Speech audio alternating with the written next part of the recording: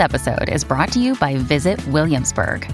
In Williamsburg, Virginia, there's never too much of a good thing. Whether you're a foodie, a golfer, a history buff, a shopaholic, an outdoor enthusiast, or a thrill seeker, you'll find what you came for here and more.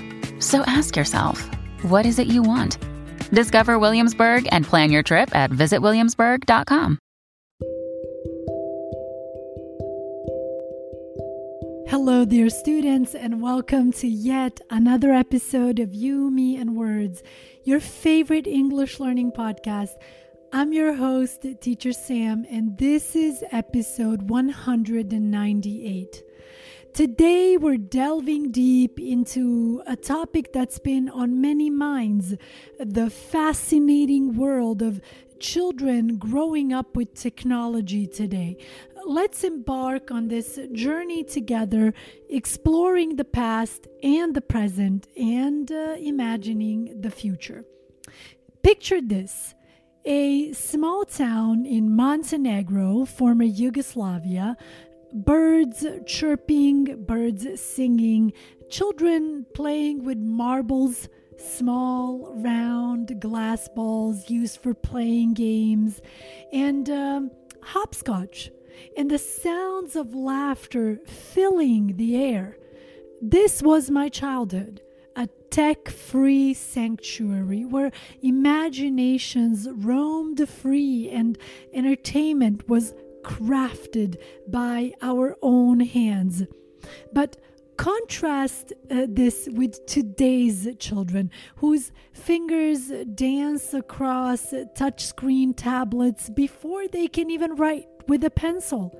How might this shift in upbringing influence their futures? Upbringing refers to the way in which a child is brought up by its parents. It's about the values, manners, and habits that are instilled in a child as they grow. For example, her strict upbringing made her disciplined. One cannot help but wonder, will these tech-savvy kids be more connected with each other, or will the very devices that promise connection make them isolated? Consider the phrase, world at their fingertips. For sure, today's children have access to vast reservoirs of information, knowledge, and entertainment. But will this ocean of data drown the essence of human connection? By the way, world at their fingertips means having easy access to a lot of information or resources. Tech savvy, someone who is very knowledgeable or skilled in handling modern technological devices, especially computers. For instance, young kids these days are so tech savvy. They can fix any gadget. Diving deeper, let's explore the age-old conundrum. When is the right time to introduce a child to technology? Dear listeners, today I decided to really challenge you with your English here. Listen to that noun again, conundrum. Conundrum. That's the word we use when we want to pose a question that doesn't necessarily have a simple answer. It's sort of like a mystery. It's a challenge. So let's explore the age-old conundrum. When is the right time to introduce a child to technology? You see, this question right here doesn't necessarily have a simple answer. I mean, you might think this age is the right one.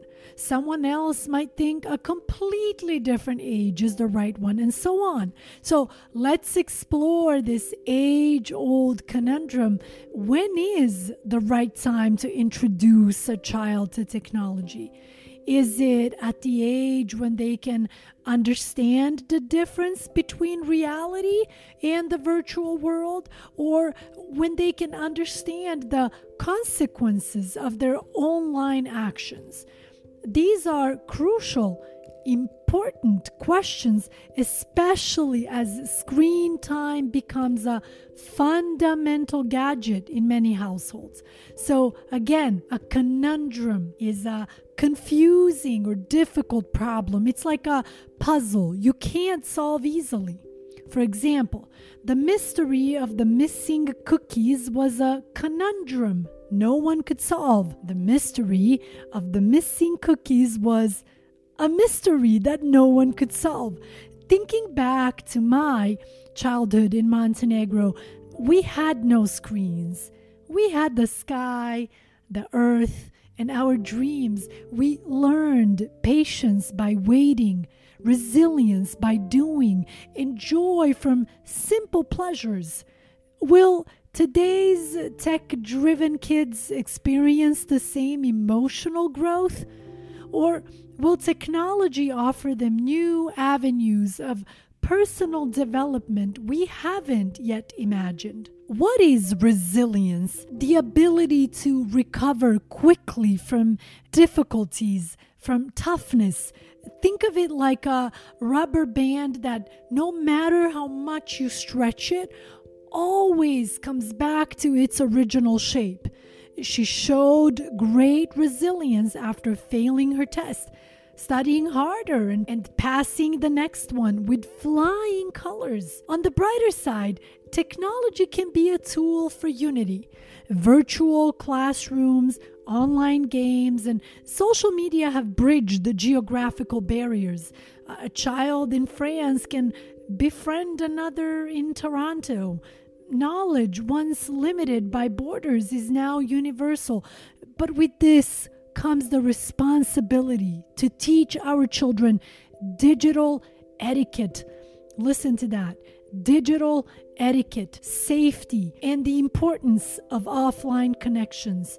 Etiquette or etiquette is the customary code of polite behavior in society. It's like an unwritten rule book of do's and don'ts.